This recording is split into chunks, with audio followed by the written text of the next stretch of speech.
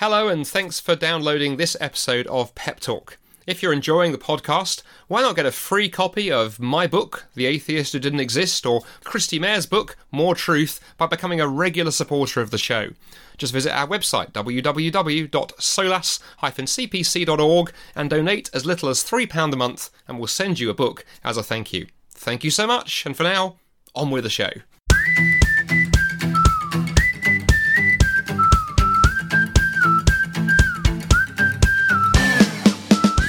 Hello and welcome to Pep Talk, the Persuasive Evangelism podcast.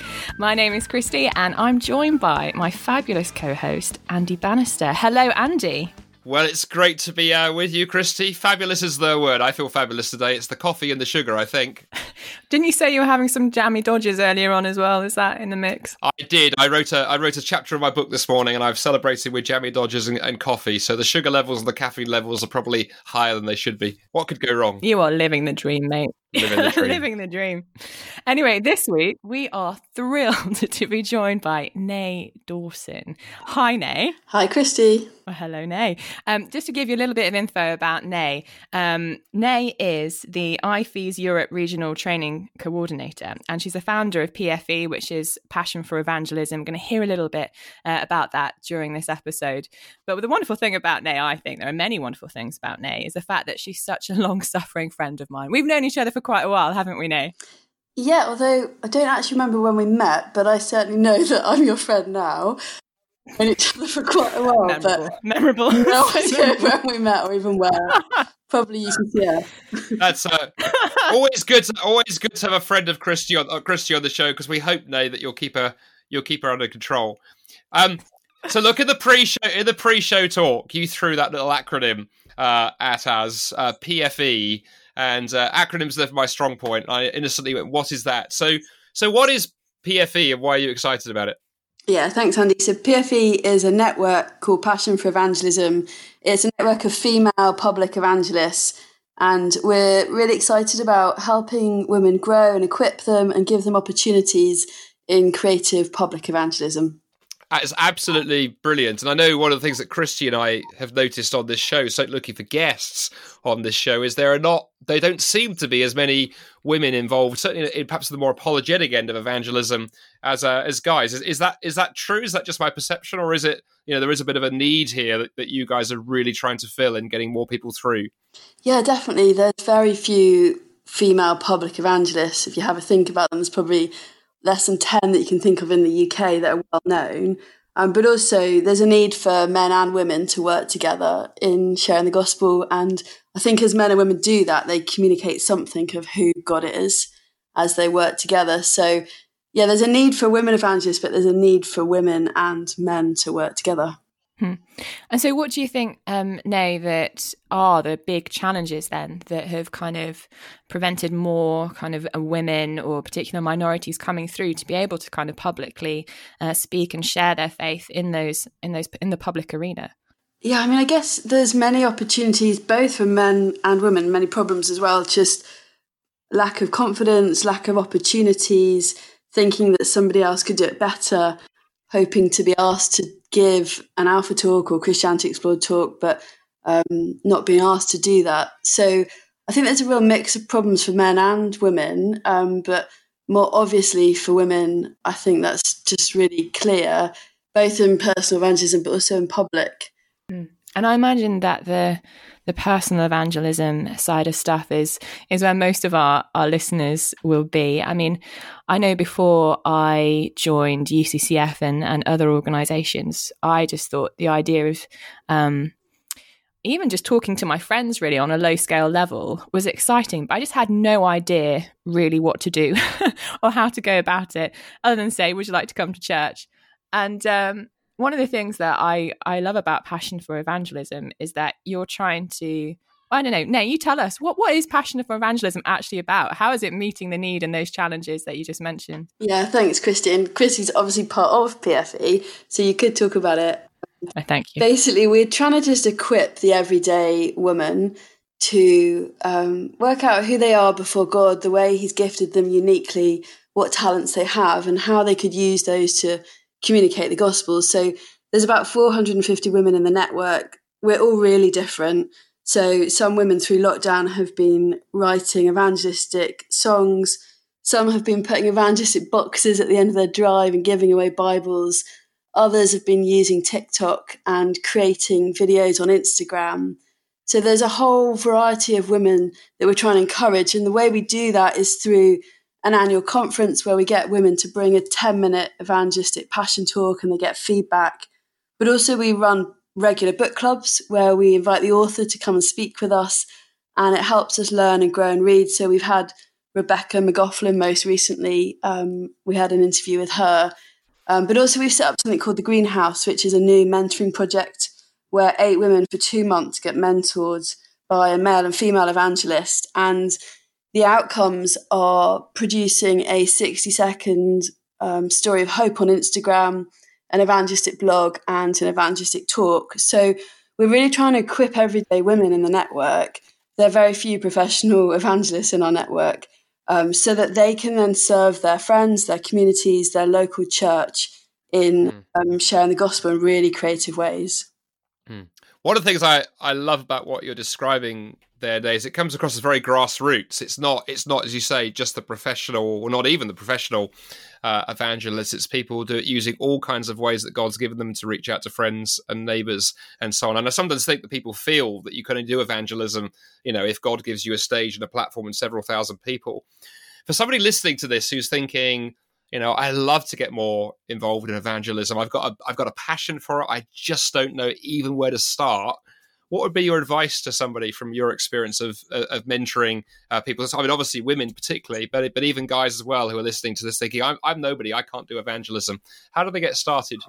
I mean, I think just for me personally in the community I live in, just really praying for my friends, praying for opportunities to speak to them about Jesus, and loving them so dearly that I don't only share the gospel, but I share my life as well. And particularly in lockdown, that's just become so true. The need for community, I think, is a new apologetic. And my friends are desperate for community. So for me, being salt and light in COVID-19 has been running Zoom calls for my school and for the different years. It's been running events. But I think this new apologetic of community is a really obvious one. And as Christians, we have the ultimate reason to believe in community because our God is Father, Son, and Spirit. And there's relationship and community even within God. And so I've just been embracing that as much as I can. And people have noticed. People have started asking, Nay, why do you do stuff for other people? And I've been able to talk about the God I believe in. So I think it starts at home. It starts with prayer. It starts with loving your friends and sharing your life with your friends and then seeing where it goes from there. So through lockdown, I've led a friend to Christ. I've run Facebook watch parties. I've given out gospels. I've chatted and answered questions. And I think lockdown's given me that opportunity because people are desperate and I've been able to be more vulnerable and share my life more with them. Sounds just incredible, Nay. One of the things that I love about you is just your creativity and the way in which you take bold risks and you really go for it. What do you think it might look like for those of us who are listening to this and thinking, oh, this sounds amazing, like this apologetic of community. I'd love to do something like this, but perhaps have never done anything like that before. It's the first time we're thinking about it. What would be kind of like a small but significant step in the right direction to be able to generate, some of those conversations and caring for others in the community?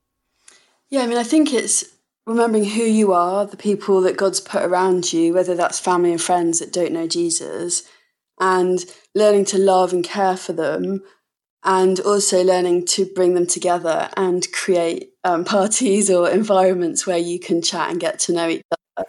And then in doing that, you'll have more opportunities to talk to them.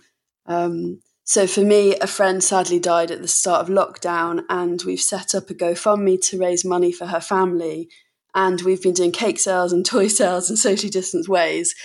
But that's very much me. That's Nay, that's her community. But it's just loving and serving my friends. But in that, people do notice. And at the same time, I think being really bold and courageous. So through social media, all of us have an opportunity to speak. And through telephone and chatting to friends, we've got a chance to speak and be bold. And I think most of the time we're just scared. and we think we've got time to talk to our friends. But when time is short, it makes you realise, with the Lord's support and with the Spirit inside of us, you can be bold and courageous and invite your friends to come to know him and come home and to be in relationship with Jesus himself. I think what interests me there about what you're saying there, particularly, angling into the whole question of how we could share our lives with our friends, the community piece. One of the things that's really struck me during lockdown is how actually maybe we've forgotten about the power of community and evangelism. We've forgotten about the power of hospitality in evangelism. Now lockdown is opening up slightly. We're finding that as a family is quite an exciting way of outreaching. And I think what's interesting about, community and hospitality and so forth, again, they don't need you to have a platform. You don't have to be an evangelist with your name in lights. You can be, I don't like to use the word ordinary person, but you can be an ordinary person with friends and a connection and a community and be prayerfully asking the Lord how you can use that and start where you are, right? Yeah, absolutely. I mean, the conversations I'm talking about are just friends. Most of them are parents from the school where my daughters go. I've done lots and lots of friendship, hanging out with them, going to the things they organise and becoming friends. But it's in that time, as you love people genuinely, often in a time of need, people start talking, and also just trusting that the Lord's at work in his world. And so friends will, send messages. So recently a woman wrote to me and shared a Corrie ten Boom quote, and she's not a Christian. And so I wrote back and I said, you do know where this comes from? I showed her the bit in Matthew's Gospel where it came from, and she was really surprised that it was a quote from the Bible.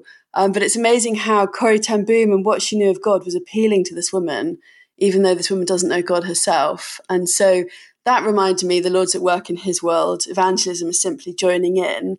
Jesus is praying for us and praying for our friends right now. And that's a huge relief to me that it's not on my shoulders. I can simply offer a relationship with the one that I know and love.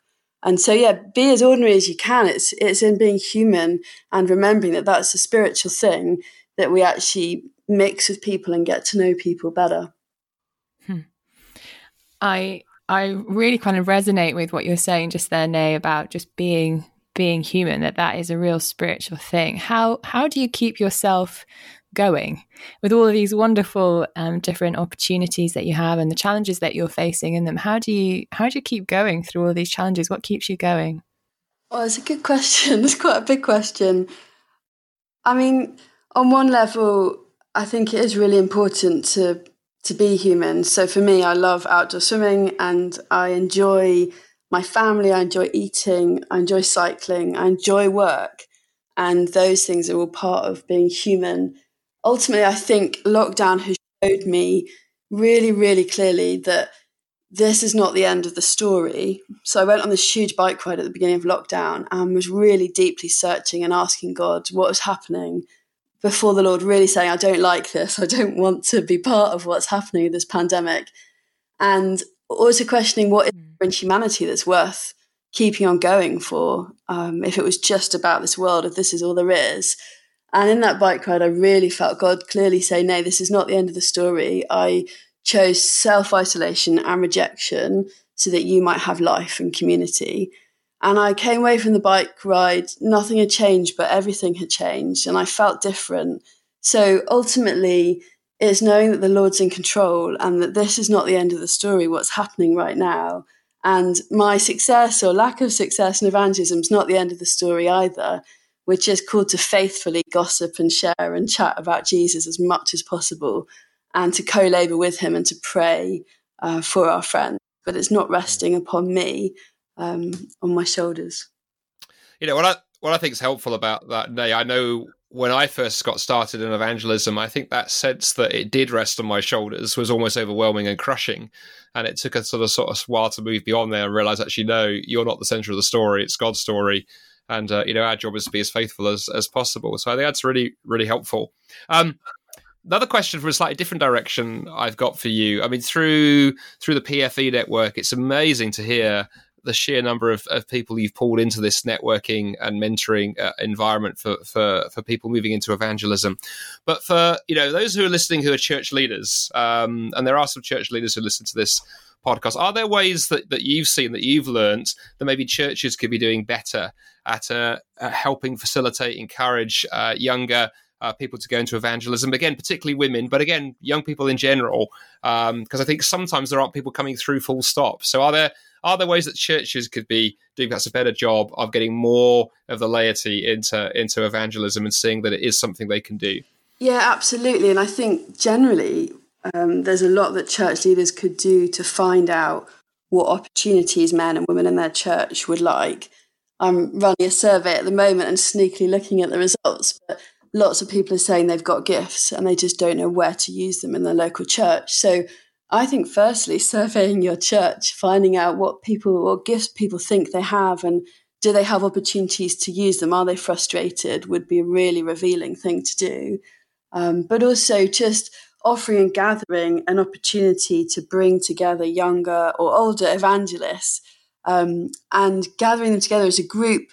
You could do something similar that we do in PFE, and Christian Persuaders do this as well, where you give short talks and give feedback. That's excellent. But then you really want to help people find opportunities. So often women that come to our annual conference, they really love it, but they go home and they just don't know how to find opportunities because they're not church leaders, or they're not confident enough to ask for them. So yeah, I'd do those things and really find out how people would like to be involved in evangelism within your local church. Because it just might be that some people just need to have that little bit more of encouragement than they've got, or an open door for them to speak would be really helpful. That's particularly thinking about surveying and seeing where people are at and how best the church can serve the wider community, as well as those that are part of the church family in using their gifts. What do you think are particular ways in which you've seen that done really well? Are there any examples or stories you've heard of coming across men or women in that? Yeah, so first of all, a friend of mine, she's pretty high up at a university in the UK, and she came to some training that we did, and she must be in her late 40s, 50s, and she said, "Nay, no one has ever trained me to speak evangelistically before." And I just felt really sad, because who am I? I'm just Nay Dawson to train someone like this. So that's a problem. But what I've seen that's worked well is when women have come to the conference and then they've gone home. In fact, women have been sent by their pastors to the conference. They then have come home and had a chat with them about where they can use their gifts and these newfound skills that they've got. That's amazing. And I know churches have done that because pastors have written to me and contacted me afterwards. And I just really firmly believe men and women have got to work together in communicating the gospel. It's really important in our feminist world that actually we can demonstrate on that platform how to love each other well and serve each other well, not to speak badly. So I think where people have opened doors, both men and women, for each other, and where on platforms they've spoken well of each other and honoured each other, that's amazing. And where they've actually understood what it feels like to be somebody of the opposite gender, got under their skin, and then made the effort to support them. So you can really support people on social media by encouraging them with what they're doing. So yeah, I would say be encouragers and really find out from the individual women, men in your church, how you could encourage them, what they would need in order to feel encouraged to get going in evangelism. There's some wonderful advice in there, Nay. Thank you for sharing that. We're coming to the kind of end of our 20 minutes, but I guess the final question, you've talked so passionately about mentoring, and you've given PFE a really good plug. For people who are listening who want to find out more about that or possibly get in touch with you, what's the best way for people to get plugged into it, to what you're doing, if that's possible? Yeah, the best way to get in touch is either through Instagram at PFA Women or the same on Facebook. So we've got an open page on Facebook and then a closed group for any woman that wants to join us. So get in touch. We've got lots of things on offer for you to get trained and equipped to serve your local church. We will put links to those in the show notes as well, so people can go and find those social media resources. Nay, thank you so much for taking the time. I know you're hugely busy with all that you're doing, pouring into the lives of others, doing evangelism, serving locally as well. Thank you for making the time to talk to Christy and I today. Thank you so much. And from Christy and I, that's the end of another show, and we will catch you in 2 weeks' time on the next episode of Pep Talk. Thanks for listening.